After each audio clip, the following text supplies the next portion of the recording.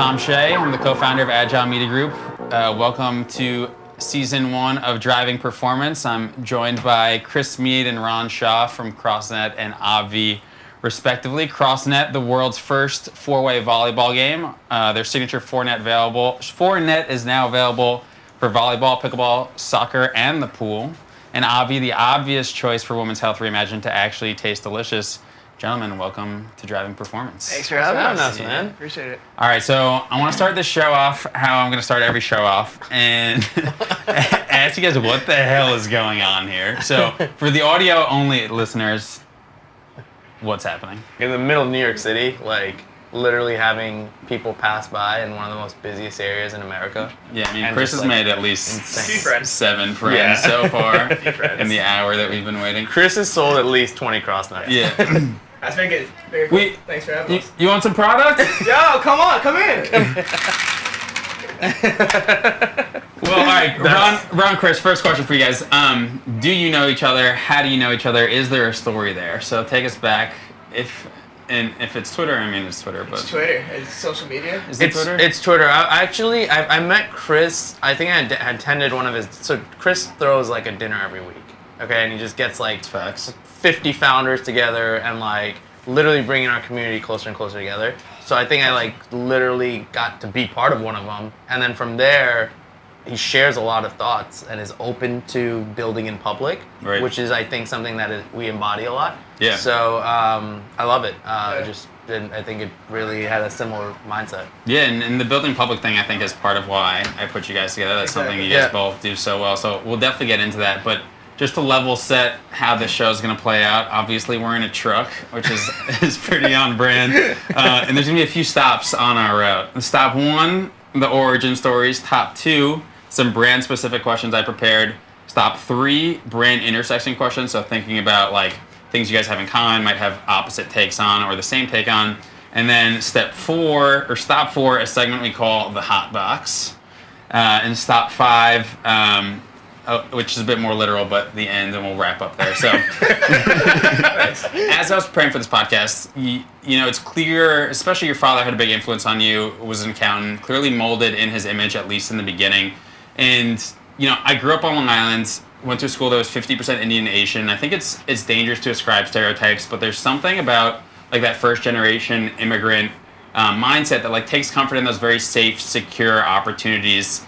And I know that's sort of how your journey started, but you know, you look at where you are now. You picked the opposite side of the spectrum. Yeah. Took Not the so obvious side.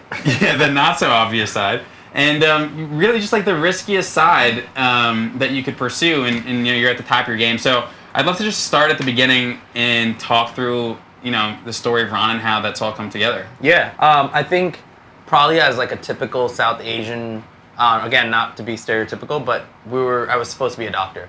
Or I was supposed to be like super oriented into like accounting, which is where my dad's been. My dad's been at Ernst & Young for 30 years, right? And you won EY Entrepreneur of the Year, right? Yes, yeah, that was pretty full circle. That's a pretty cool moment. And it was interesting because as I was going through high school, I took an intro to business class, got super interested, and I was like, okay, cool, I think I can go more the accounting route, okay? So I went to Bentley University with a full scholarship there to become an accountant, and worked at. I did all my internships at Deloitte while I was there. So like fully on track, the Big Four CPA route. My dad was super, you know, involved in every part of that. And then I graduated college and I moved to New York, and I was living in a building in Jersey City, and in that building at the penthouse level. There was a company that was formulating then, and it was a company called Shreds, and they also owned a company called Flavor God, which is a seasoning company, and Skinny.com, which is a weight loss tea company. Okay, there's a guy named Arvin Lal. He was starting these 3 companies and incubating them kind of in his house. Okay, and there's a few employees and whatnot. I met him in an elevator in that building, and my roommate at the time, which is my co-founder today too. We both lived together. Ash or That's Ankit. That's Ankit. Okay. Yeah. Ash You guys I met both later. 3 co-founder teams with one that's just like oddly behind the scenes at all times. Yeah. That's Ankit for us. So I met him in the elevator, and I was like, oh, so whatever. Did a little bit of networking, and he was like, what do you do? I was like, oh, I'm an accountant. I was working at Deloitte full time. and this and that. He's like, oh, I'm looking for like finance stuff. Do you want to do some like side work? At this point, like I'm 20, like about to turn 21. I'm like, you know what? Why not? Like, let's do it. So explored it. Ankit also was a designer, and he was like, hey, I'm looking for some design work too for some of these companies. We had nothing to know about like D2C, e-com, anything. Right. This is when you had to post on Instagram, and your post would come up first when you post it. Yeah. Like that was the best marketing. You would post a lot. So this guy was building that engineering that model there. So we started working there, and then when I really liked enjoying working there, I told my dad, I was like, I think I want to work here full time. They're giving me a job as a controller. So my dad, who was super involved, he's like, I need to meet the founders. So he came to my office. He came to Dad gets involved. Yeah, he got involved. He met every founder there. There were three people in the C-suite. Sean Dua, Armin Lal, and Ankur Garg. Did they ever tell you what their reaction was to Dad just pulling up to the scene, being like, "Yo, what's good here?" Yeah, it was like for them, they were like, anything can happen now. So my dad met him, and he was like, "I'm gonna hand you guys over my son, but like, you better like take care of him, you know? Like this can't be something that you just." Yeah, so anyway, what's really cool there is I think what I like really tailored the rest of my career is we had you were required to work 2 shifts. So everyone lived in the building who worked there, or they moved people into the building. We worked from 9 a.m. to 6 p.m. You go home, shower, you come back at 9 p.m., and you work till about 2, 3 a.m., 6 days a week. Your only day off is Saturday. But we were building a $100 million incubator there. And so I'm thinking about it, you're 21, you don't have much going on in your life. Like, you're down to do it, you know? And like, we were in this ecosystem. We're building one of the fastest growing supplement brands. Does that exist? Are they still doing that? No, man. Can I hire anyone that's willing to do that?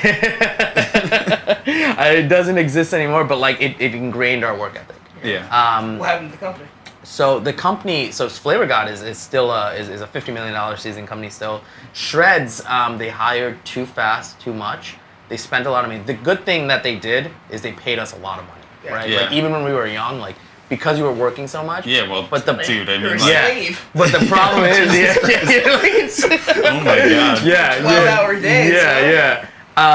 The problem was they didn't understand that when you have a rocket ship growth, you're actually beating the fact that you have seasonality issues. Right? When you have rocket ship growth, nothing can really stop you. And then the first year where you start to plateau, you start feeling seasonality. Right. Supplements have a very seasonality element to their business, right? Like is it skewed towards like New Year, New Me, or? Well, so New Year, New Me is rocket ship growth, right. But then from Memorial Day weekend to Labor Day, people don't care, right? They're trying to have fun, they're trying to enjoy. That's fair. They've made their body or they haven't, okay? And then they'll try again. It's sort of like a cutoff. It's a cutoff, right? You've mentally are going to let loose, and then so. They didn't see that coming. You're playing a lot of Crossnet, you know. Yeah. You played a lot of Crossnet. So anyway, was there for 3.5 years. I met Ashwin there. He was working under me at that time. Myself, Ankit, and Ashwin, we were like a big part of the engine that grew those 3 companies. We basically left 3.5 years later. And we basically said, all right, we feel like we've been here for 10 years. Right. Let's go do something else. You were there for like 7 if you did that. Yeah, exactly. We did the math. So we left, started a marketing agency from there called Ghost 3 Media, where we wanted to start our own brand, but we felt like we needed to keep learning. Best way to keep learning is start a marketing agency because you can spend other people's money to keep learning. So we spent a lot of other people's money. Some of our best brands were like Venus de Flor, which is a luxury flower company. Sparta Nutrition, Aloha. So we had some good names. We built them up. And then 2019, we were like, all right, we're done building other people 9-figure brands. We have to start doing something on our own because we never took equity. Yeah. So we were just building people, and then as soon as our retainers got too expensive, we can handle this. Yeah. Right? So that was when the birth of Obvi came. Nice. And how did you land on the name Obvi? Yeah, so we knew we wanted to stay in supplements because it's like what we knew best. We knew we wanted to sell to women because they're the easiest to sell to in our market. So we have like demo figured out. Then we wanted to know we have to be disruptive. So we're like, collagen has space to be disruptive. Whey protein pre-workout doesn't, right? You can't do much more to a pre-workout. Pretty crowded. It's done, yeah. There's only so much more you can do to it, and there's only so much more caffeine you can add to a pre-workout, right? So we're like, all right, collagen is cool because it sits in NutraCosmetic, which is cosmetic benefits through nutrition. It kind of lives in health and beauty. Right. So we're like, all right, cool. Collagen seems really boring because it's unflavored, odorless powder by Vital Proteins. And we're like, wait, we can be disruptive. Smell it. Smells like chocolate covered strawberries. So yeah, then Ankit was watching. So we knew the product, we knew the target market, everything, and then Ankit, he likes to get baked and like watch movies and stuff. Yeah. And Same. And he's like super creative, right? Right. He was actually top 25 designers under 25 years old in the US. Damn. So he was like, and he's like super like introvert, super creative. But anyway, he was watching Mean Girls, and we were like just thinking about what to name the brand, and we were just coming up with stupid ideas, right? Right. Like because there's Ash and I coming up with like some dumb ideas, and then he's like, guys, I got the name. And I kid you not, it was 3 a.m. He texted us, we're sleeping.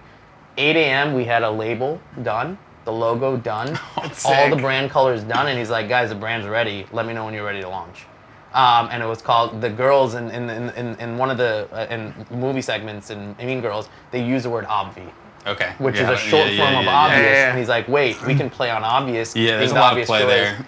Yeah, like why wouldn't you take our collagen when it's flavored and tastes good versus something unflavored that doesn't taste good? Yeah. He was like, so let's just play on this Obvi. It's super girly. People will know it's for females. And then Right. it's also, we can go super horizontal with branding. Yeah. What was the first product? Fruity cereal collagen. Okay. Yeah. Ooh, that's I think the one I like the best. Yeah, actually. yeah. Does Tastes that like one just Froot Loops. rip? Is it what's the best performing product? It's our fruity cereal collagen, and then cocoa cereal's number 2. Okay, got it. Yeah. All right, final question for you, Ron. Then I want to switch over to Chris. Can you just talk about the founding team? So I know you met Ash. You met Ankit at that incubating company. We were in college together. Okay. Yeah. All right. So take me through the founding team. Yeah. So the founding team is Ankit, which is the chief brand officer and co-founder. We don't let people see him though, right? Yeah, no, we don't let we try not to see him. His jawline's like too perfect, Oh, so right. there's no point of letting him be seen. So he handles all things marketing, brand design, web development. Incredible creator. And then Ashwin, we met at the incubator. He was also my wife's childhood friend. Wow. So that's how the introduction happened. He's a CMO and handles all things paid media and then marketing. And then my background being ops finance, that's kind of the role I play as CEO and co-founder. Cool. All right, Chris. Love it. Ron has sort of like, I'll say industry insider experience, and you think about your story. I mean, you have a literal like Moose County to Miami glow up alongside Glow your up. brand, but I mean, on paper, like, and I mean this honestly. You've had to overcome a lot more than the average person who's had success in this space, and like through so many, so much adversity and challenges, you found yourself here. And like I think you said it yourself, like you never expected that you would be here. So I'd love to hear your side of the story of just how the story for Crossnet came together, and then all the way from everything you had to overcome to get there. Well, we grew up on a farm in Connecticut, so like a super small farm town. There's one stoplight. There's one restaurant that only sells chicken tenders. And if you want good thing to sell. it's good, yeah, they're great. If you want to get gas, you got to drive 25 minutes, and the nearest movie theater is about an hour away. So there's just nothing to do growing up. Like you're just a product of your environment. You're going out, you're having fun. I was actually having dinner with a friend last night. Kind of our like growing up, like making fun out of nothing. Right. Is like kind of what led to like us inventing products in sports. Like. Kind of like the game, like don't touch the floor, like the floor is lava. Like floor is lava. Yeah, it was like an 8-hour game for us. But we growing up in that town, dude, I just always wanted to get out. Like I loved like our hometown. I loved going back, but at the same time, I knew it wasn't like what I wanted to do forever. Right. And so I went to college to become a film director, actually. So spent my whole life thinking I wanted to make movies and become a director. What do you think of this? I love it. It's beautiful. It's great. So I went to college. I got myself into like $200,000 of student loan debt. Just absolutely terrible. And, I worked about one summer on a film set for HBO. And I hated it. I absolutely hated it. Dude, I studied finance for so long. I was just like, what, dude? This is so off-brand. It was crazy because I'd be waking up, and it sounds like I'm bitching, but like you'd wake up at 4 a.m, get to the film set at 5, you'd be working until 9 o'clock. All right, don't tell the camera people are literally right here. I know, but this is it. It was just like how I felt at the time. They literally did that today. But for me, the thing why it didn't work was because I had $200,000 of debt. Right. So I was having to live in Manhattan and pay this $1,500 student loan bill plus the rent in Manhattan. Yeah, it's a non-starter. It didn't work, and I was only making right out of college. I was making $15 an hour. Right. It was just like the math just didn't add up. Yeah. So I got into a sales job, starting selling software. Okay. And that was kind of like my first sales job. I was making good money, 70 grand out of college. I was feeling pretty good about myself, but it wasn't enough. Right. And then so, flash forward, I became Uber's first ever salesperson. Uber? Uber. Rideshare Like Uber, yeah. Oh, so, wow. so I launched Uber Eats. Wait, dude, are you rich then? my equity never vested. Why are you here? My equity never vested. So I launched, I was Uber's first ever sales executive. And I launched Uber Eats in Rhode Island, Boston. Okay. So like I'd be like cold calling restaurants, getting them on my app and all that. Wow. What about Connecticut and the one gas station? They're still not on Uber Eats. My mom's the number one Uber in Connecticut, I'll tell you that. So yeah, dude. Long story short, we come home for like fall break or whatever, winter break, and the three of us, so my brother Greg and our childhood friend Mike, were on the couch like brainstorming ideas all night, like. How do we get rich? How do we get out of like our current situation? We did that too. It was like innovation month. Can we figure out in 30 days how to get a ton of cash flow businesses? Yeah, so we just wrote down a ton of ideas, and they were all pretty terrible. Yeah. And then it comes to be like 2 a.m, and somebody writes down 4-way volleyball, and we all look at each other. We're like, dude, this is like already been taken, right? And we Google, and there's nothing on the internet. Like, there's not a single search that's popping up. And so we're like, all right, why not us, right? Like, did you guys play volleyball? No, we hated volleyball. Did you play Foursquare? Yeah, we loved Foursquare. Foursquare was Foursquare was sick, good, man. But then you don't play it like when you get to be like which 10. is a shame, by the way. Yeah, it's sad. Bring back Foursquare. We sell it now, baby. There you go. Yeah, we were like, yo, why not us? So we like stayed up all night thinking about it. We woke up the next day, like ran to our local like Walmart, bought 2 badminton nets, cut out the center, like rigged it up on the side of like my mom's shed in the garden, and just like texted all the homies and we're like, yo, come over. Yeah. And we played for like 5 hours straight. And we just made up the rules like on the spot. It was 4 square in the air, don't let the ball hit in your square. And the coolest thing was like after 5 hours, nobody was about their girlfriends or their job or like what they had to do. We just felt like we were kids again, but we were all like kind of in our early 20s where life was starting to get a little bit hectic. Yeah. So with that mindset, we were like, dude, if we just play this for 5 hours, why wouldn't every kid and family in America do that? So that was our proof of concept, and then the business part came. Yeah, no, it makes sense. Yeah. We had a bunch of Crossnets at my sister's wedding, and to your point, you're absolutely right. I think like any sort of gameplay, and like I love video games, to be honest, and the reason I like them so much, especially we're all founders, right? Like it's the one thing where you can't think about anything else, otherwise you'll be bad at the game. Yeah, right? exactly. Like so you literally can't focus on anything. So very true. I think that's true of Crossnet, of video games, and I'm sure there's plenty of other things. But also want to talk about the founding team. Yeah. Much like Ron, it's a 3-person founding team. So your brother, was it Mike? Mike, yeah. Mike. So what's the origin story there? Yeah. How did you get them all? Like, where were they that you got them to pull them in? So me and Greg actually used to run a. It's kind of funny. We used to sell hookah tobacco. Oh. So hookah, non-tobacco hookah. Okay. So my college roommate got me. We did a lot of that in high school. Dude, my Indian sure, right? It's huge. Most of my friends are still doing it. Yeah. So my college roommate actually is the one responsible for getting me into all the e-commerce. Okay. Came to me one night. He's like, yo, my dad owns a sugarcane like plantation in Jamaica. I'm gonna go to Jamaica. I'm gonna ship over all this. I'm gonna go chop. He's like, I'm gonna chop down all this sugarcane. We're gonna import it to your mom's house in Connecticut. We're gonna take the bins and we're gonna flavor it. We're gonna package it and we're gonna sell it to hookah lounges all across the country. Okay, all right. So we called it The King. That was our first e-commerce company. Wow. I'd be just like cold calling like Shaquille O'Neal's like hookah lounge in Atlanta, like setting up meetings.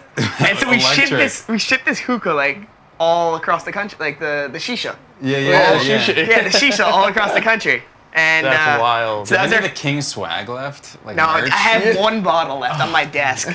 It was kind of sweet. Probably a little dried, right? So That was our first road in ecom. But anyway, so my brother, I went and got a real job because I just needed to pay my debt. Greg was 2 years younger than me, so he's still in college. Right. He created this thing called the Glunt, which was a glass blunt. It was like the world's most popular glass blunt. This origin story rips. Yeah. So my brother, anyway, he's selling a bunch of this glass blunt on WorldStar.com. Like WorldStar's posting it every day. Dude, like he's buying meme pages. He's making like a ton of money. Right. And I'm like, fuck, what am I doing? I'm working at Uber, cold calling restaurants, and he's sitting on my mom's couch flipping glass blunts and like making $1 million. So, anyways. Our other founder, Mike, we grew up playing soccer together. He was in Greg's grade. Super, like, smart, nerdy. So you're the senior man? I'm the senior guy. Wow. Crazy, right? Dad of the company? Yeah. Let you be in charge, bro.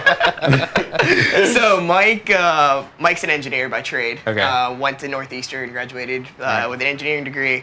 So he's like, that was the cool thing. That night was when we started making the volleyball net, the dude's already on AutoCAD, like, designing the shit. Oh, nice. Which was, like, super helpful. So we didn't have to go source, like... He's your Anna kid, bro. Yeah, that's literally exactly. You guys woke up same person. Exactly. So exactly. That's so insane. Whenever we do come up with games, like he's the one drafting it.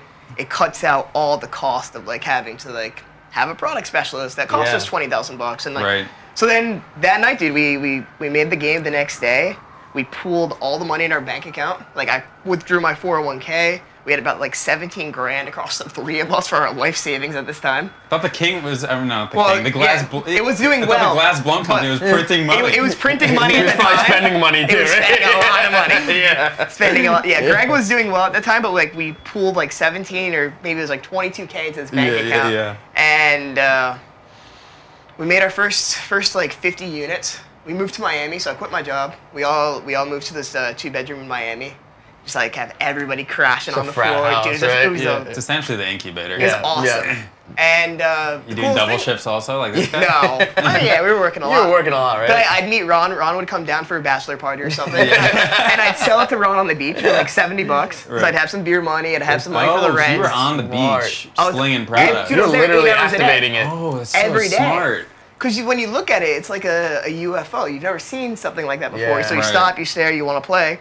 But what ended up happening was Ron would take it back to New Jersey, and I'd start getting sales in New Jersey, and I'm like, yo, I haven't been in New Jersey in 25 years. How am I getting sales? Right. Oh, that dude Ron. And it just kept snowballing. Wow. That's brilliant. So, you mean to tell me that I can integrate my shop with you in less than a minute? You store all my inventory across your 50-plus fulfillment centers in the US, Canada, UK, Europe, and Australia, and then fulfill all of my orders globally with over a 99% order accuracy rate? That's right. We do that for over 7,000 brands today. And you can do that for all my D2C, B2B, and Amazon orders? Yep. And when my next TikTok video goes viral or during the holiday rush, you can grow with me forever? Yes, again. Dang. That's the ship, Bob. Check out ShipBob at shipbob.com to unlock your fulfillment provider that acts as your personal chief supply chain officer. So, stop two.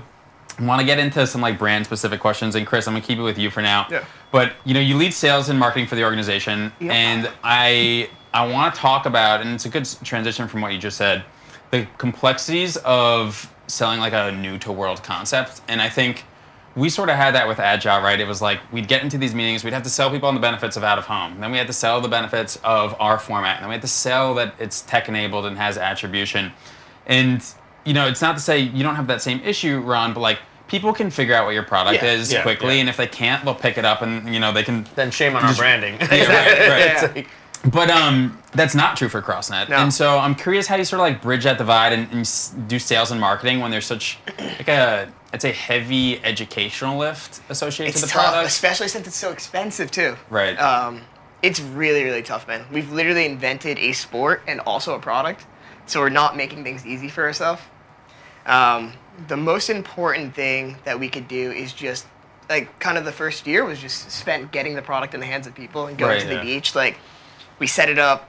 We try to be as resourceful as possible. Like this is a sick idea for you guys. Like there's one summer where we drove around and we set up crossnets in front of billboards. So instead of buying the $50,000 billboard, we would just set up the Crossnet, and we would leave it there, and it would literally stay for like a month, and it was just like standstill traffic and people just staring at it, looking and taking pictures. Oh my god, I love it. Yeah, just becoming resourceful like that and trying to get exposure, because once you play it once, like you're hooked and you're going to talk to somebody about it. Totally. And imagine if we had one set up right here, like imagine how many impressions we'd get over the next like 4 hours. Totally.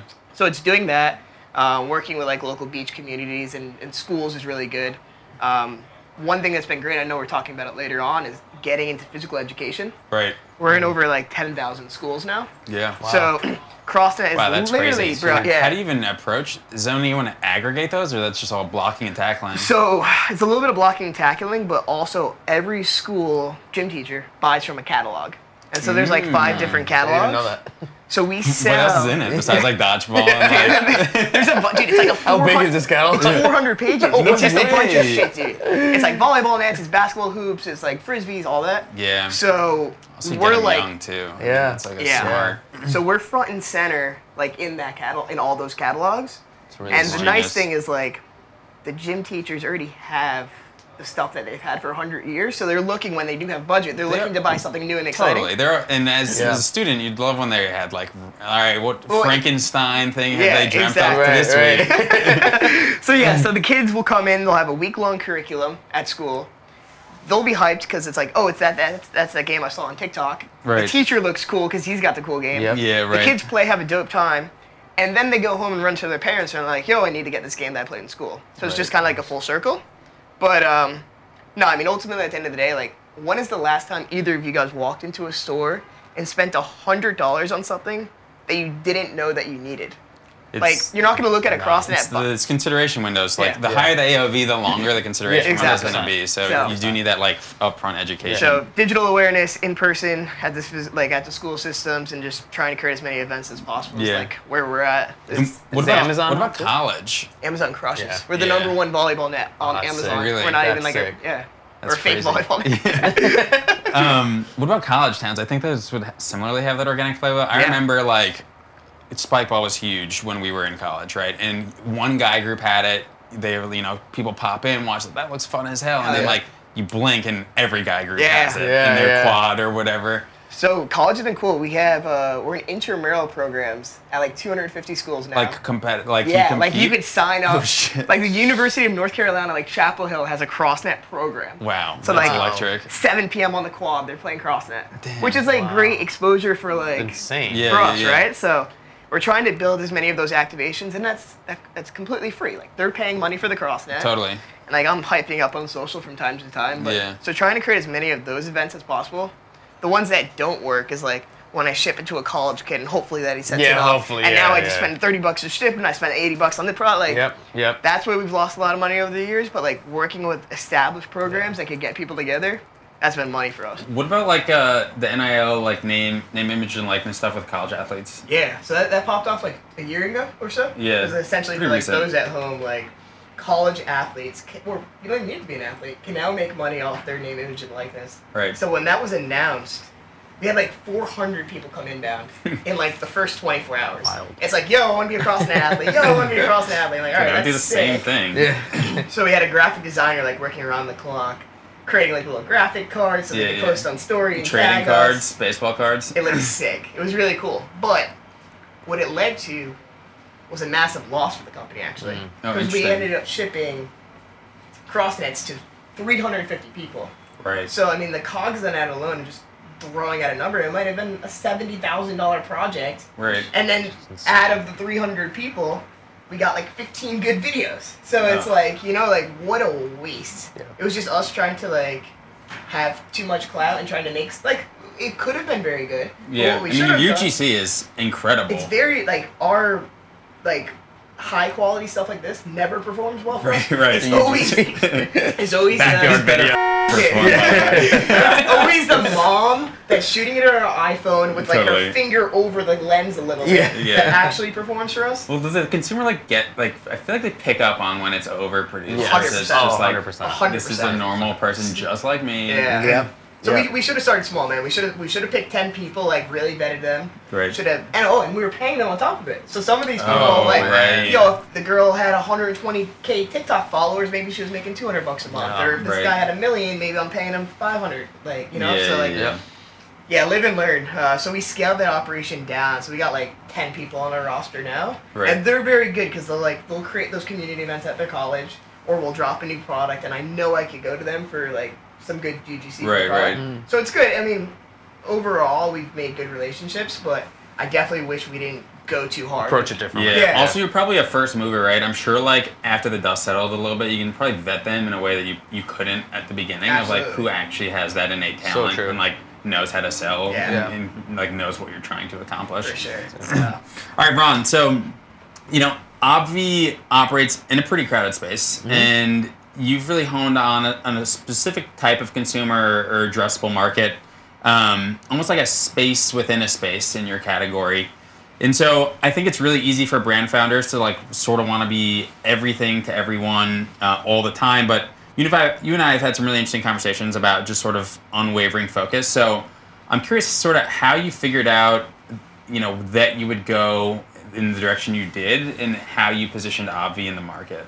Yeah, so it's interesting because I think for us, once we picked female as our demographic, I think we had 2 avenues of this, okay, that we could have gone. Right. One was this brand appeals to super young women because it's like playful and fun, or it's going to appeal to women that want to feel like they're young. Right. Okay. We studied the demos, and the stickiness you can get from going on a market that's older is way better than like a younger demo, like a Gen Z or millennial. Right. So our next focus was like, okay, cool.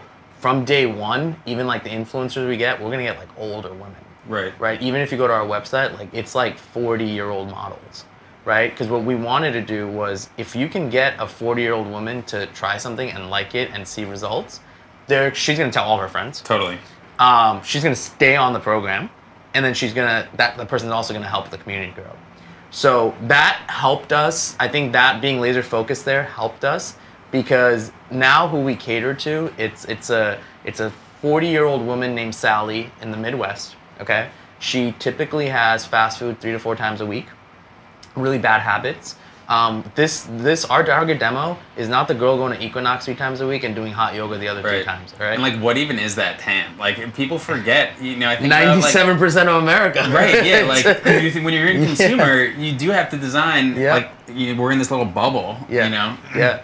That's so. I think when we took that approach of like, you know what, we'd love to sell to younger people or our friends even. Right. But like, that's not going to create LTV. Right. That's not gonna. And you see, CPG Twitter, dude. It's all just like this. Sometimes this echo chamber of like no one actually giving you the feedback that you need to hear. Well, dude, it's crazy because when we started Crossnet, I thought it was gonna be for our age. Yep. And it's actually parents. Parents. 99% of our purchases are moms buying it for their backyard to get their kid off of TikTok. Yeah. So like, true. As much as I'd like to lean into like our younger content, it's really the 4-year-old who can barely stand up, tapping the ball. Yeah, totally. That's what sells. Yeah, and my mom's always trying to get us to like go visit her on Long Island and stuff. Like, that's exactly what she. We have every single ridiculous backyard toy you can dream off of. So 100%. It makes a ton of sense. I think once you align with who you want to sell to, with actual purpose and not desire. Yeah. Desire and purpose is like so twisted in e-com. Right. Because it's like sometimes people come out with brands or products for the wrong reason. Right. And it's for clout, or it's like, oh, I want to like look good in this. Name drop them. We'll add it in the B-roll. But I think for us, it was like the purpose is, all right, we want to make money, right? Like that's what we want to do. So how are we going to do that? And I think that's where we honed in on the demo. And that gave us a chance to like kind of crowd some of the crowded people out. Yeah. Because they're all going for probably the 1-2% of America, which is all we are usually exposed to. Yeah. And what's also really interesting about that demographic is they're very on Facebook. So, that's something that I always found. You talk about stickiness and like LTV and all those concepts. That's something that I've always found really fascinating about how you guys have like growth hacked your go-to-market. And so can you just talk about those communities that you've built online, specifically catering to that demographic, and like what you've learned from them? Because I think they're core to how you think about your products and drops and stuff like that. Yeah, 40 to 60-year-olds are still on Facebook, right? And they love it, and then they're preserving it. Right. I truly believe that. And so for us, once we picked the demo, started going after them, the other thing is we were bootstrapped, and we couldn't. Both were, right? Yeah, and so around the same amount, with like $10,000-$15,000, right? Like we couldn't release a third product. We started with 2 Fruity Cereal and Cocoa Cereal collagen. We couldn't release a third product without knowing it's gonna be a short bet. Like I couldn't mess it up because that would be the end of Obvi. So what we did was, after our first like 200 customers, we told them we were gonna do like a survey. Instead, we were like, wait, what if we just kind of brought them in a focus group? We're like, we can't afford a focus group. So we're like, what is like the grittiest way? What's the grittiest way to do a focus group? Was, why don't we just start a Facebook group? So the Facebook community we started was actually just a focus group to figure out what our third launch should be, because we wanted to figure out if we should do peanut butter, marshmallow cereal, or cookies and cream. They all voted. There was like 106 people in it. They voted marshmallow cereal. We launched it, sold out. So it was like, that was the purpose of it. Then we saw they were all starting to talk to each other. Right. Like, oh, this is working for you, or this is not. It's so weird. So we just started. It's so weird. It's so just strangers. My sister has like young kids, and there's like parenting ones that are like, has anyone got? I'm in some, so I'm like, He's like, anyone got like an ear doctor? My kid's got some like weird infection. Because people want to know from people. Right. Yeah. They almost don't. It's like Reddit almost. Yeah, they almost don't trust like companies now, as much. So it's why UGC works. Right. Yeah, for sure. So the community, what we started doing is when we realized people are talking to each other, and it's driving either upsell or just good education on a person-to-person, a consumer-to-consumer end, we just started funneling all our traffic there. So like we were like, once you bought, you were invited there. If you were even thinking about buying in the Facebook comments, we would tell people like, here's the answer to the question you're asking us, but there's thousands of other questions that can be answered in our community. Invited there. Right. Our pop-up on our website was join our community. Like, if you go to we have a landing page that we run ads to join the community that sells nothing. So now it's like 65,000 active women in it, and it's just they're talking all day, every day, just sharing stuff about Obvi. Sometimes they share about like random stuff, like I'm severely going through PMSing right now, like any recommendations outside of like Obvi, and like people just share stuff. Well, actually, you need some apples. But I think the community piece is big, and it's what you're doing with your customer base too, right? It's like, it's so important. Yeah, absolutely. So Chris, I want to talk about Good Sport a little bit and how that partnership with Danny Duncan came to fruition. And I'll share one of my favorite, most hilarious emails I've ever received, and it's from Chris. It was one sentence. I don't think there was a subject line. I think it was all lowercase, and it went, "Hey Tom, do you have any experience wrapping monster trucks?" And that was it. No other context. And you just posted it like a few days ago. Yeah, we got it wrapped finally. But dude, this guy named Danny Duncan, massive YouTuber, one of the most popular YouTubers in the States. Kind of, for those that don't know him, he's like a modern day Jackass, like Steve, like Bam Margera, Steve-O, that kind of thing. Oh, Rip. Those were the days. Those were the days, right? It was like MTV music video era. Yes. So that's him now for like 16 to 24 is kind of like his demo. Okay. All like male, like 98% male, which is like sick for me. Perfect. Which is fun because I've been selling the fucking moms for 5 years, so now I get to sell the kids, which I've wanted to do. Right. And so Danny, like 7.5 million YouTube subscribers, like 20 across all the other, like crazy powered influence. Wow. What was his come up? How did that even happen? I mean, he's just been grinding on YouTube for like 10 years, and he just has this like massive organic audience. And the thing that he prides himself on is like he's never sold out. Like, I love the Nelk Boys, but they do 100 million different projects. Totally. He's never had like his own thing besides just selling his merch. Wow. Yeah, they dilute themselves. So, a lot of them do it. At that scale. Exactly. Yeah. So when and it kind of speaks volumes, right? So how I met him. We reached out to his manager. We wanted to do, it was the year before last year, so 2021. Right. Yeah, jeez, it's been a long time. It's 23 now. Life goes quick. We reached out because we wanted to do a big Black Friday video. So I was like, I want a YouTuber. I want to test this whole concept of paying YouTubers. So we offered him $45,000 for a video, which is a lot of money. And he's like, nah, $250. And I was like, no shot. That's not gonna happen. And because he doesn't do brand deals. He doesn't like he'll do like one brand deal. So it's like thrown out. Yeah, like if they're crazy enough to do it, I'll do it. Exactly. So like he doesn't like water his shit down with brand deals at all. Right. And so I'm like, no, I'm sorry, like that's just not gonna happen. But he's like, yo, if you're ever in LA, why don't you come over? And I was like, all right, I'll call your bluff. So I went over to LA, like I was in LA like a few days later. Right. Went to his like beautiful like LA house and had a product with me that we one of our new products that we're trying to come out with. So I was like, all right, let's show Danny it. So which one is it? We haven't actually released it. All right. So we go to Danny's house. It's me, Greg, and Mike. We're all together in LA, and we show up to his house and we start playing and show him the game. He has fun with it. And I'm like, yo, I think this would be cool for your website. Maybe we could like brand it Danny Duncan or whatever. Yeah. And just do a co-brand. He's like, let's build a company together. I'm like, oh shit.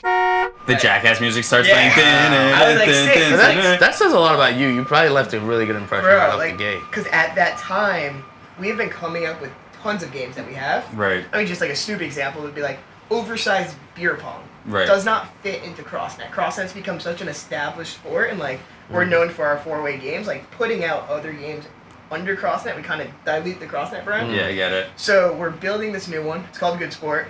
Danny's our founding partner on it.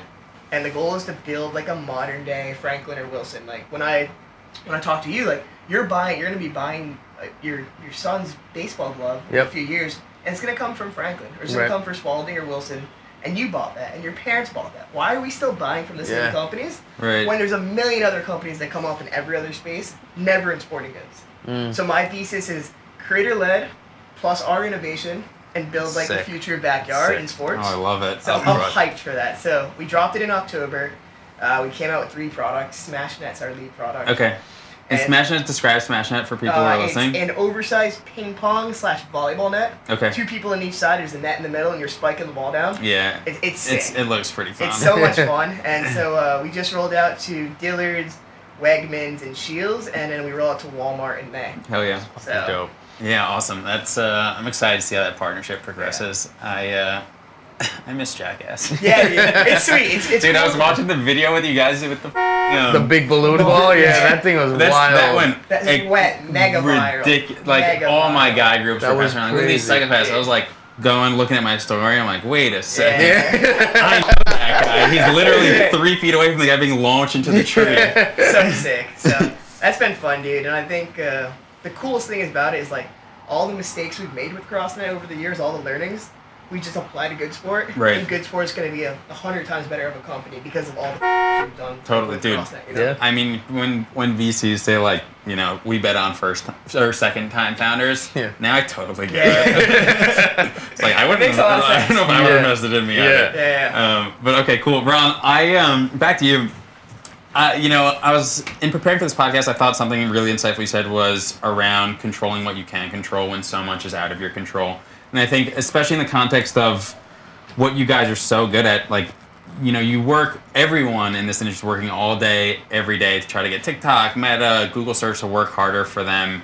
But you talk about, like, some of those things are sort of just in your backyard and they get overlooked. So I sort of just, you know, love if you could speak to that concept a little bit. I think when it comes to paid media, right?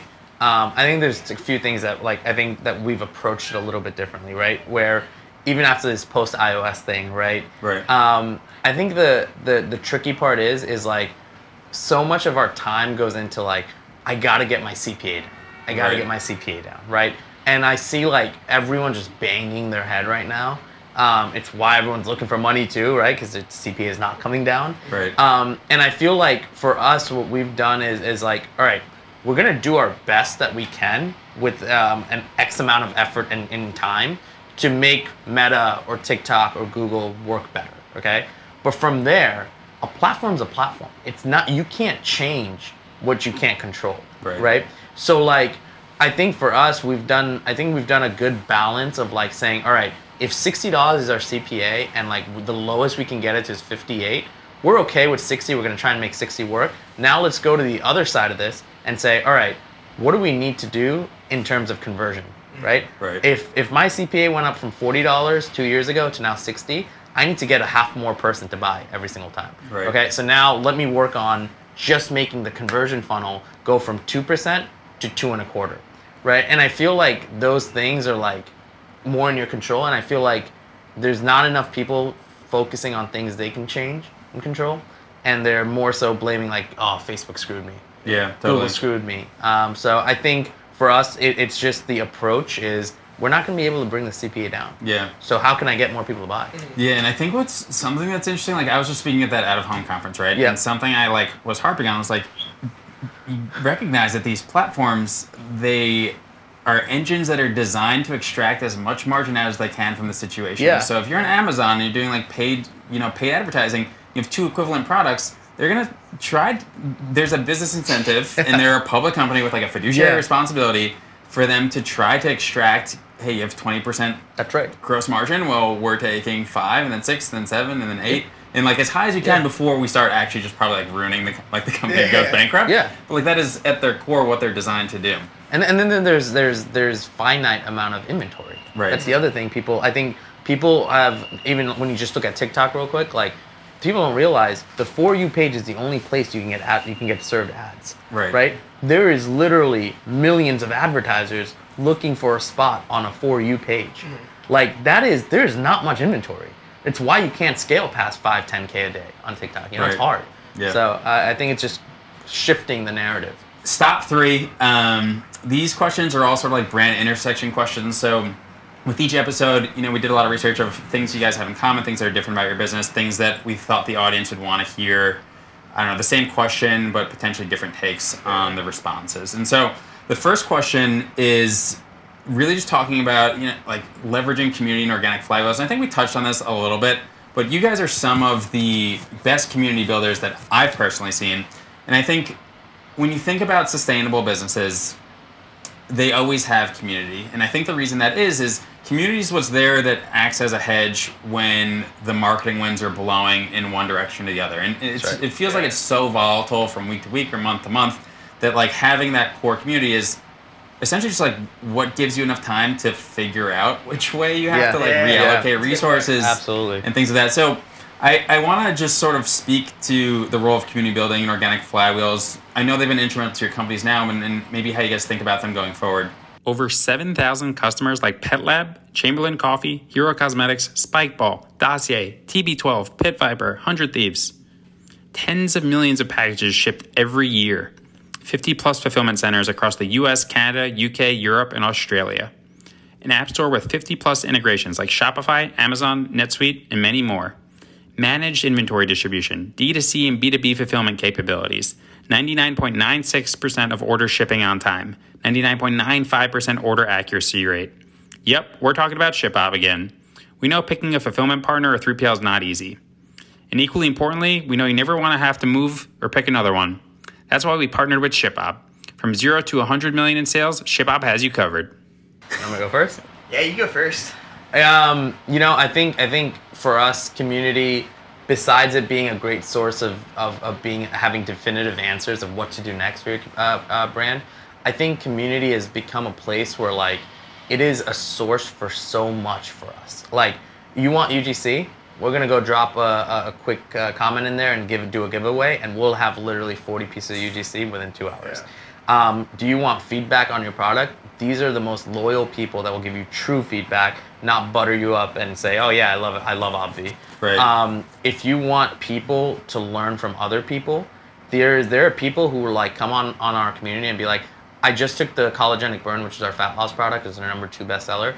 I have a massive migraine, right? We love comments like that because now there's like thousands of other people that are gonna go to that post and be like, you didn't drink enough water. What did you take this with? When did you take it? Lower the dosage. Go to 2 pills instead of 4. Like, there are people that are doing our job. Yeah, that's crazy. The other thing that we did with community is the way we don't spend any money to run it. So when I say that is our overhead for it is managed by 8 admins and moderators. What we did, and I'll take my comment back. We do spend money, but what we did for it was we took our top 10 customers, reached out to them and said, hey, would you like to be an admin and moderator in our community? No requirements of ours. You just need to help customers if you see that they can be helped. Okay, you'll be listed as an admin and you'll be showcased as an admin. What you'll get from us is free product for life. That's sweet. Okay, that's it. Like nothing else. They all buy maybe 2-3 things a month, right? Cost to us $25, $30. Can only really consume. The need for this is only like it's sort of capped in and of itself. Yeah. Right? So they get we give them some apparel, but we have 8 people working round the clock. Yeah, it's insane. With under the measures of because they want to help. Yeah. Right. And like this community, they've grown it like from literally 0 to 65,000 women because they're constantly fostering helping. So like you get to see that live.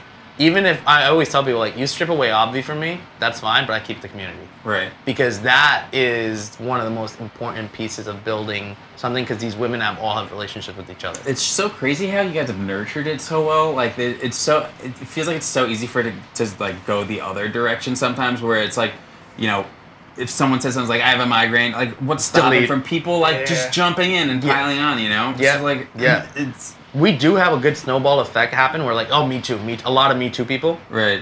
Which honestly is probably good. It is great. That's how you learn, right? Oh, it's amazing. And so the one thing I think we like, and I think it goes with building in public, it's like you have to be ready for the negatives. Right. Like we've re-engineered our product 3 times because first time it was too sweet, second time it was too grainy, and then third time it was a bit too sweet and too grainy. Like we're always tinkering, and so like.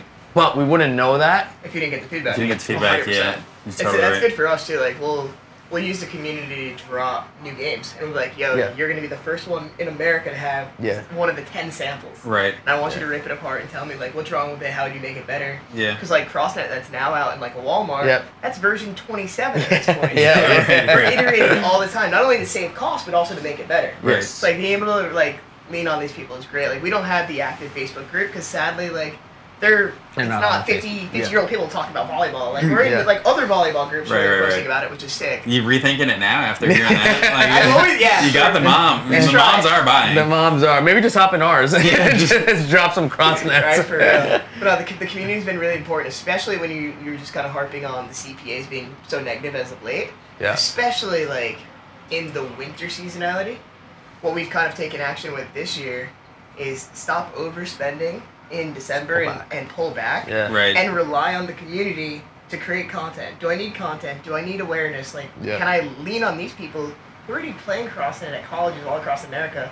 Let's just tap them instead of just overspending. Totally. And with seasonality too, you guys can like, instead of hiring someone and then like not needing them in 3 months, you can sort of like flex it up and on as to how much you lean into it, which I think is interesting. And don't you have like talk about volleyball, ESPN, like So we've done and those all come from building in public. Like totally. We had a 30-minute special on ESPN where we had a Crossnet 30-minute special. That's crazy, dude. What a dream. Dude, so just we created a sport in our head. Who let us do this? ESPN is televising it. Like that is just like the craziest stamp of approval. Oh my god. And they came in though. They're like, "Yo, we have a 30-minute slot for you guys. Do you guys want it?" And it was free. No way. All we had to pay for was doing exactly what you're doing here. Right. We had to film it. We had to rent out a location. So we went in San Diego. There's an Olympic training facility, which is really cool. Like all the Olympians are just training like. Yeah, that's pretty sick. Shredded people. It was so cool. Sure, dude. Like the best of all sports were there. Of course. So they had this volleyball court. We rented it out. We had it was a doubles tournament. So it was co-ed's doubles tournament. There's 30 different teams. And so they're competing on all different nets, and then they work their way down like on a big tournament bracket, and the winner got $10,000. Wow. And so so that we put up. Dude, that's probably so intense. Dude, they were going crazy. I'm sure that was like electric. And because normally a normal volleyball tournament, like you're not really some volleyball tournaments you're only making like $2,000. Totally, yeah. So like this is actually like good real money for these people that like dedicate their life to the sport. Totally. So it was an awesome all-day banger, and ESPN actually gave us 3 commercial slots that we could go sell to like make our money back. Wow. So we sold the 3 advertising spots. Made some Wait, cash. that's sick. Wait, what? Yeah. Who advertised? We had Manscaped. Wow. Manscaped bought Damn, one. dream client. I used the other. Just like we ran our own Crossnet ad within it, and then we sold this to somebody else for super cheap. But This guy's like a sweet talker, Dude, man. yeah, I gotta bring him everywhere. it was sick. So. Just plug the ad drive. And then you take the ESPN logo, right? And then you go to Wilson, and Ding. then Wilson gives us a co-branded Wilson ball. And then you take the Wilson logo and you get into Walmart, and it's just like leveraging those relationships. Totally. It's huge. And it doesn't happen unless you're actively You're posting, starting. you know, and like, Yeah. sharing your stories and Yeah. share. Like people naturally, unless you're a shithead, like want somebody like myself to win because like I'm actually Totally. I sacrificed my entire life to create a Right. fucking 4-way volleyball net. Dude, people Yeah. love the True. underdog. People love when the good guys win. So I'm with you. Another interesting commonality between your respective businesses is that they're both largely bootstrapped, and I know that's changed, but I mean, you guys got so far with essentially nothing. Almost like, you know, the level of growth that you would expect because of venture money. And so in the consumer space, you think about like all the working capital needs, like it's a cash intensive business, even like arguably more so than mine, and yet you guys didn't raise venture money to pull it off. So how are you able to sort of like make that work, especially in the beginning? I think just like, I mean, growing up with our mindset, like we didn't get into it a little bit earlier on, but like where I grew up, dude, I was literally recycling cans to keep the electricity on. Right. So me and Greg could play World of Warcraft growing up. Dude, What was your character? Well, actually, sorry, it was Guild Wars. Guild Wars.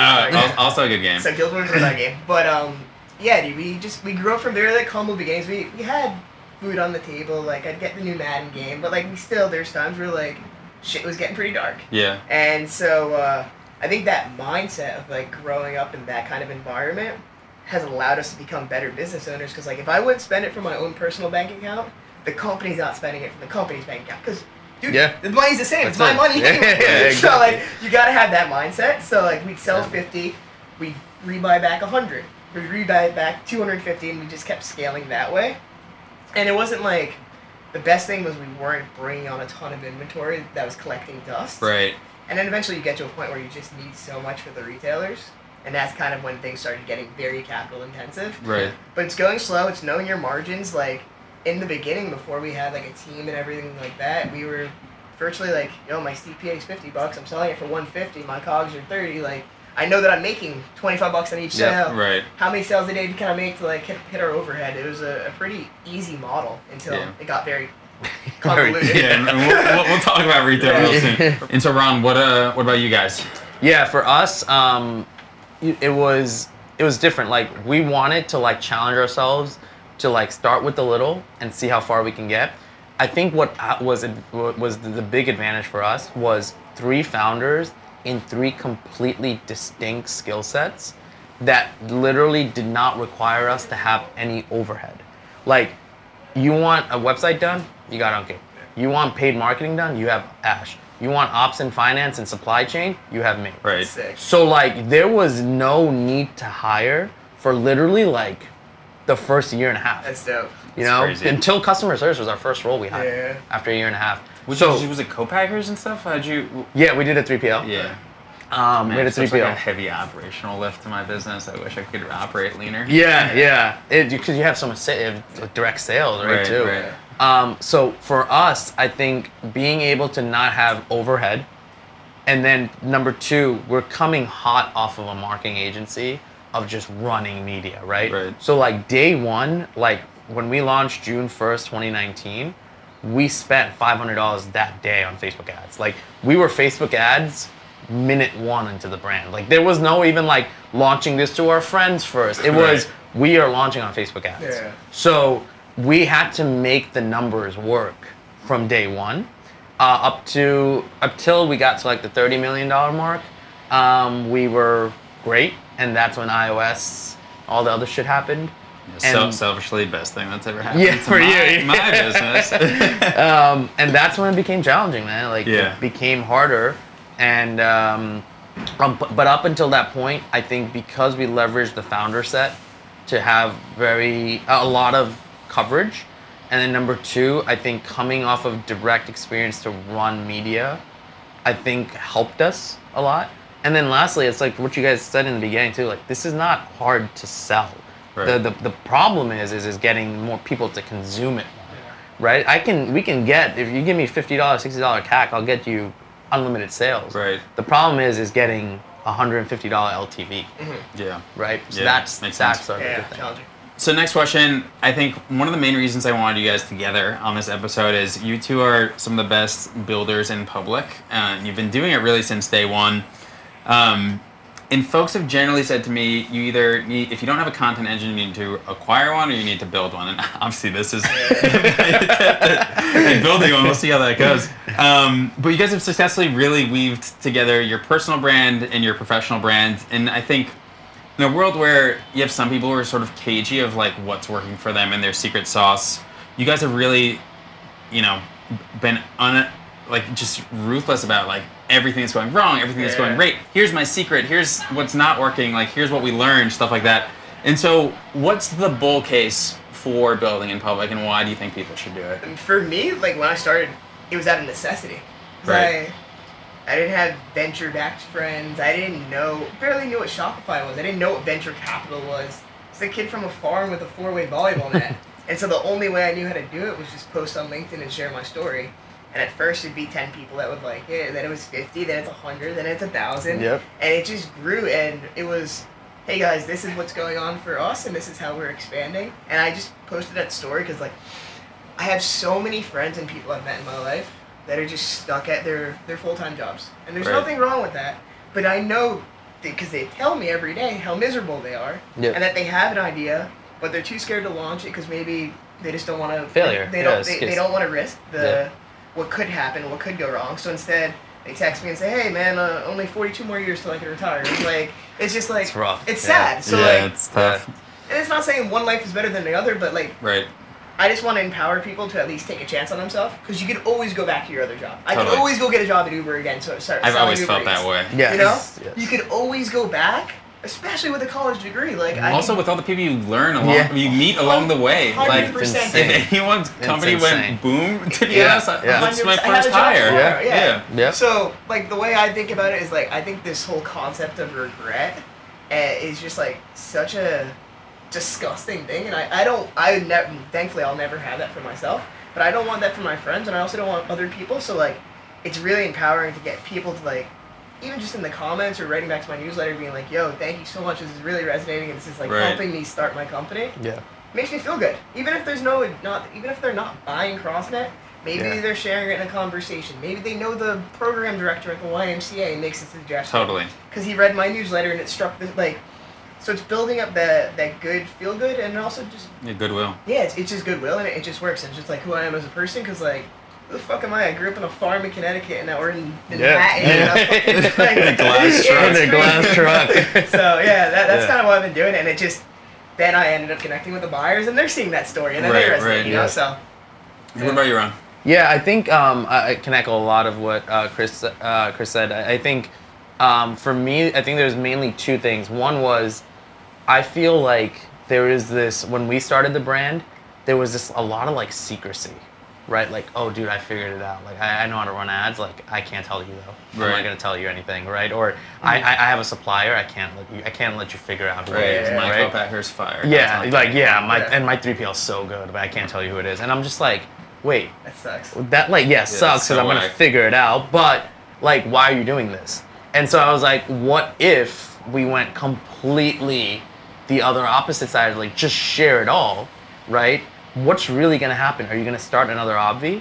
Cool. To be honest, that's gonna help our category. Yeah. Right. Like it's in a way, because now there's even more. You're gonna expose it to more people, so more people know about collagen. They're gonna look for collagen. Overall trickle effect. It's our job to market. Yeah. Thanks for paying for all those. Yeah. Exactly. Yeah. So went with that one theory, and then number two, I think was, I feel like this is definitely not the last thing I'm gonna do. So personal brand, right? Selfishly speaking, for Ash, Ankit, and I, is very important to grow at the same time, because Obvi is one of the many things we hope to do. Yeah. The last question in stop 3 here was really the evolution from D2C to retail. And so I'm curious how that's changed your respective businesses, because it's really almost like a full reset and restart. And like, at least you're armed with everything you learned while you were scaling direct to consumer. But I'm just really curious, and I think a lot of people are curious, is like, what has had to change as you've thought about having retail, where, you know, people aren't getting all that education and support that you've been building online? And so can you just talk about that transition for your respective organizations? Yeah. For us, it was always important because, like, I wanted to be sold wherever sports were sold. Right. If you're going to the beach, you're on your Martha's Vineyard vacation for 2 days, you go to Dick's Sporting Goods, you pick up a volleyball net. Right. And so it was important for us to be in that category. And the nice thing that worked with us is that our game is pretty innovative. And it's a very stale category, like I was talking about before. It's true. So the buyers have always been super receptive. Even just cold DMs like, yo, I got this dope 4-way volleyball game. It would look sick in your category. And they're like, yeah, it actually would look sick. Right, you're absolutely right. Also, just being super authentic in the DMs. I do the same thing. Where I'm like, I'm just going to be myself. Yeah, it might be a curse word or something in there. 100%, dude. So that's worked really well with the buyers, and also, I mean, it's translated into sales. Like, we haven't got kicked out of any stores yet, so and they keep ordering. Hey, dude, nice. God bless. That's a rare thing to say. I feel like none of the hard resets. But it does allow you to think about things in a different light, because you do need operations specialists to print the labels. One horror story I always shared, like the first time we sold into Dick's, we had the label off by 2 inches. It was like a $45,000 chargeback on like a $500,000 order. It's just like so petty. And explain a chargeback real quick. A chargeback is when Dick's is supposed to pay you $500K in 60 days, and they pay you $500 minus. I'm not gonna do math on the spot. Minus that. $455. And you're out. And you don't get the money. And it's why do you get a chargeback? Because the label's in the wrong spot, or you don't route the truck at the right time. Just stupid, petty. Right. And you have to have a full-time employee that has to read routing guides all day long and does stuff to make sure you're compliant. Right. But it's just so annoying, and it really hurts your cash flow when you get a $50K charge back that you weren't expecting. Especially if you've spent that money, right? Exactly. But no, it's been good. But also on the flip side of things, it allows us to become much more predictable when we're like building our 2023 model. Right. Because I already have all of my pre-orders in from all of my retail accounts last November.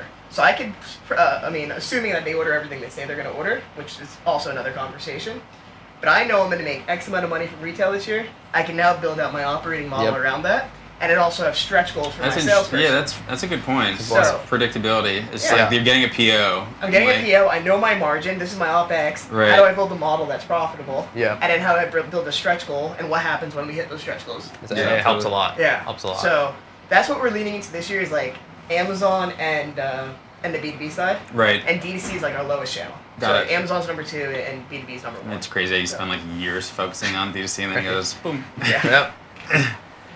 Gotta follow the money. Yeah, you gotta follow the money. Ron, what about you guys? So for us, retail is the biggest challenge in the world. Like, we are so bad at it. In the sense of like, there's so many things we didn't know when we did our first retail rollout, which was Vitamin Shop. And like, if you look at our packaging, there are little things that we never even caught. Like, our logo is so damn small, you don't even know what the brand is. Okay? At least, this looks good on shelf though. It looks good on shelf, but that's all it is. It looks good. Yeah. You're not picking it up and buying it because it doesn't tell the full story. Like, why is it a protein, right? Why isn't it just called collagen, right? Or like, why is the logo, why is the brand smaller than the product name, right? Like, there's so many things we didn't catch. So Vitamin Shop has been, I think we're a very average brand there. Like, we're not going to be kicked off. They're renewing us, but we are not like crushing. We're not crushing. Yeah. Right. Now, like, because we got to learn from it and not have to like lose a lot of money from learning, the Walmart rollout we have nationwide in August, I think we're doing a ton. Obvi, like Walmart, nationwide, August. Like, even if you see our logo there versus this, we're in the midst right now of a complete refresh. Right. Interesting. And it's all because we're going to Walmart. Yeah. So what I'll say is the impact retail can have on your brand is like, you'll literally reconsider everything for it. Yeah. And I don't think there's a right or wrong answer here. I think you have to do what works for you. what we did with Vitamin Shop was, okay, this is working on D2C, it should work here. It didn't. Right. We're very average. Completely different game. Completely different game. Now with Walmart, though, we're going to be way more prepped because, like, we're changing everything. It's the whole thing. Yeah. So it's big learning there. And do you think you're going to fully change both the D2C and the Walmart? We have to. Yeah. You have to. Yeah. And that's... Because eventually that needs to become a bigger part of the business, right? That was a pill to swallow. But we've realized if we want to crack 50 million or like 50 to that $100 million range, you have to do retail. Right. If you want to do retail, our packaging has to change and our branding has to change. And if we want to change packaging and branding, it has to change on D2C too. So you reverse back out of what your end exit goal is. And if you realize you have to do these things, then you have to get ahead of it. Yeah, makes sense. I think it's also really important that you learned with Vitamin Shop before Walmart. Oh my God. God. You talk to all these people and they're like, God. oh, I want to be in Target tomorrow. No. Like, no, you need to start at 10 door location. It's so true. And yes. I mean, people being like, I'm rolling out nationwide. It's like, and this is their first retail execution. I'm like, that's actually probably the worst thing you can do. I was do. really upset. Not upset, but I wasn't too happy that Walmart was rolling us out nationwide. Yeah. Because it was like, it's not what we asked for. Right. But it was, they just see so much excitement in the category right now, so they wanted to do it. But now it's like, you gotta support it. You gotta support it, but it's like, it's a lot of work. Yeah, absolutely. All right, guys, so stop 4 on our route today is the tongue-in-cheek version of the hot seat, which we're calling the hot box today. Box. I love it. So it's going to be sort of a this or that. Could call it Hot Wheels. Hot Wheels? It's going to be a this or that focused game where I'm going to give you 2 things, and as quick as you can, you pick the one that's more appealing to you or you identify better with. So we'll do Chris and I'm going to ask the question. You're both going to answer. Chris, we'll have you go first. Ron, you go immediately after. Okay. You guys ready? Yeah. All right. We still need to figure out a sponsor for this segment. I feel like there's some really good low-hanging fruit. We sold $6 million our first year and did $80 million in sales last year. That's what the COO of Adventure Challenge, a longtime customer of ShipOb's, shared with ShipOb the other day. The pace of growth for Adventure Challenge has been insane, but it wasn't all positive. It started with a failed crowdfunding project. Then, investors assured them that their business would fail. They raised $0 in outside capital. And it somehow only took a few years to hit $80 million in sales. They started off fulfilling all orders themselves. They'd have U-Hauls packed with thousands of products, making endless trips from their storage unit to the post office. It was not scalable. It was definitely hurting their growth. It definitely wasn't fun. That's when ShipOb started their partnership with Adventure Challenge. By being able to focus on growing the business and product development, sales took off like a rocket ship.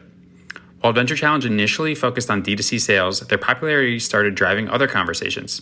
They started to stock several hundred smaller boutiques across the country, then Francesca's, then Kohl's, and while they're based in California and most of their customers are in the US, the word of mouth and viral videos on TikTok and Instagram started driving demand around the world. So then they started filling orders out of Canada, and then the UK, and now Australia. From a failed Kickstarter and getting $0 in outside investment on day one to over $80 million in revenue, Adventure Challenge has defied the odds and built a global powerhouse brand alongside their partnership with ShipOb, who's there to help you completely unlock your brand's growth. Read the entire story at shipob.com/adventure-challenge. Coffee or tea? Tea. Coffee. Sunrise or sunset? Sunset. Sunset. D2C or DTC? Tea. Tea. Neat or messy? Neat. Neat. Corgi or golden retriever? Corey. Golden retriever. Winter or summer?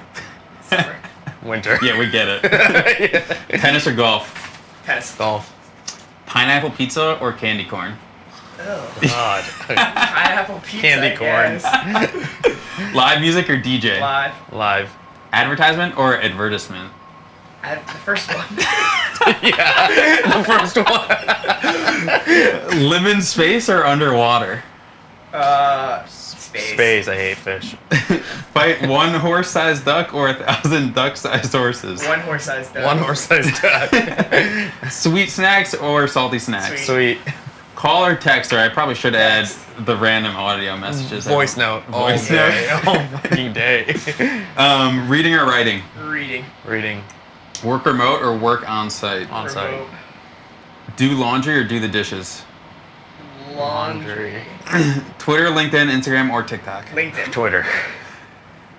Dancing or people watching? Dancing. People watching. Cocktails or beers? Cocktails. Feel too hot or too cold? Feel too cold. Too hot. You get one animal to protect you against a horde. Who wrote this? Against a horde of zombies. Are you picking a gorilla or a grizzly bear? Grizzly bear. Grizzly bear. Give up bread for life or cheese for life? Oh God. Neither. Bread. Oh, cheese. Yes. Air guitar or air drums? Air guitar. Air guitar. Board games or video games? Video games. Board games. $50 on red or black? Black. Start early, leave late. Leave late. Leave late, yeah. Fiction or nonfiction? Fiction. Fiction. Where you travel next, Europe or Asia? Europe. Europe. Rich and famous or rich and unknown? Rich and unknown. Rich and unknown. As we build in public, literally all. Playlists or podcasts? Playlist. Cardio or weights? Weights. Pancakes or waffles? Pancakes. Speak to animals or speak 10 languages? Speak 10 languages. Animals. Yeah, I think I did animals too. Netflix or YouTube? Netflix. Beach house or lake cabin? Beach Did we ever house. do that? Beach house. I might have done that. Telepathy or teleport? Teleport. Truck ads or billboards? Don't fuck Truck this ads. one up. Receive good news or bad news first? Bad Bad news news. first. Alright, well the bad news is we have come to stop 5 on Ooh. driving Love performance. the transition. Yeah, you see. But that had to work, right? Well, yeah, guys, honestly, this was a lot of fun. Oh, Thanks for dope. joining me today. Super I want to quickly give you guys a chance to plug yourself. So, where can people find Obvi? Where can people find Crossnet? And then also, where can they find you guys if they want to learn more? Yeah, crossnetgame.com. A bunch of major retailers sell it. Follow me on Chris Mead on LinkedIn or Twitter or social Instagram. And also, I write a weekly newsletter called Cross Commerce. It's literally about everything we talked about today. Yep. All your fuck-ups, all the lessons we're going through, and just trying to help you become an entrepreneur. And what retailers? We got Dick's, Academy, Shields, Wegmans, Dillard's, Toys R Us, Walmart, Sam's Club. The list keeps going. But yeah, all those are there. Go get Crossnet. Yeah. Obvi, you can find it at myobvi.com. You can find myself, Obvi CEO on Twitter, or Ron Shah on LinkedIn. Just released a podcast called Chew on This, where we do bite-sized D2C commentary about our brand and other things that are going on in the space. So check out chewonthis.io. And you can also find Obvi in Vitamin Shop and then Walmart in August. Cool. Well, let's go take this truck and check out some of those places. Let's do it.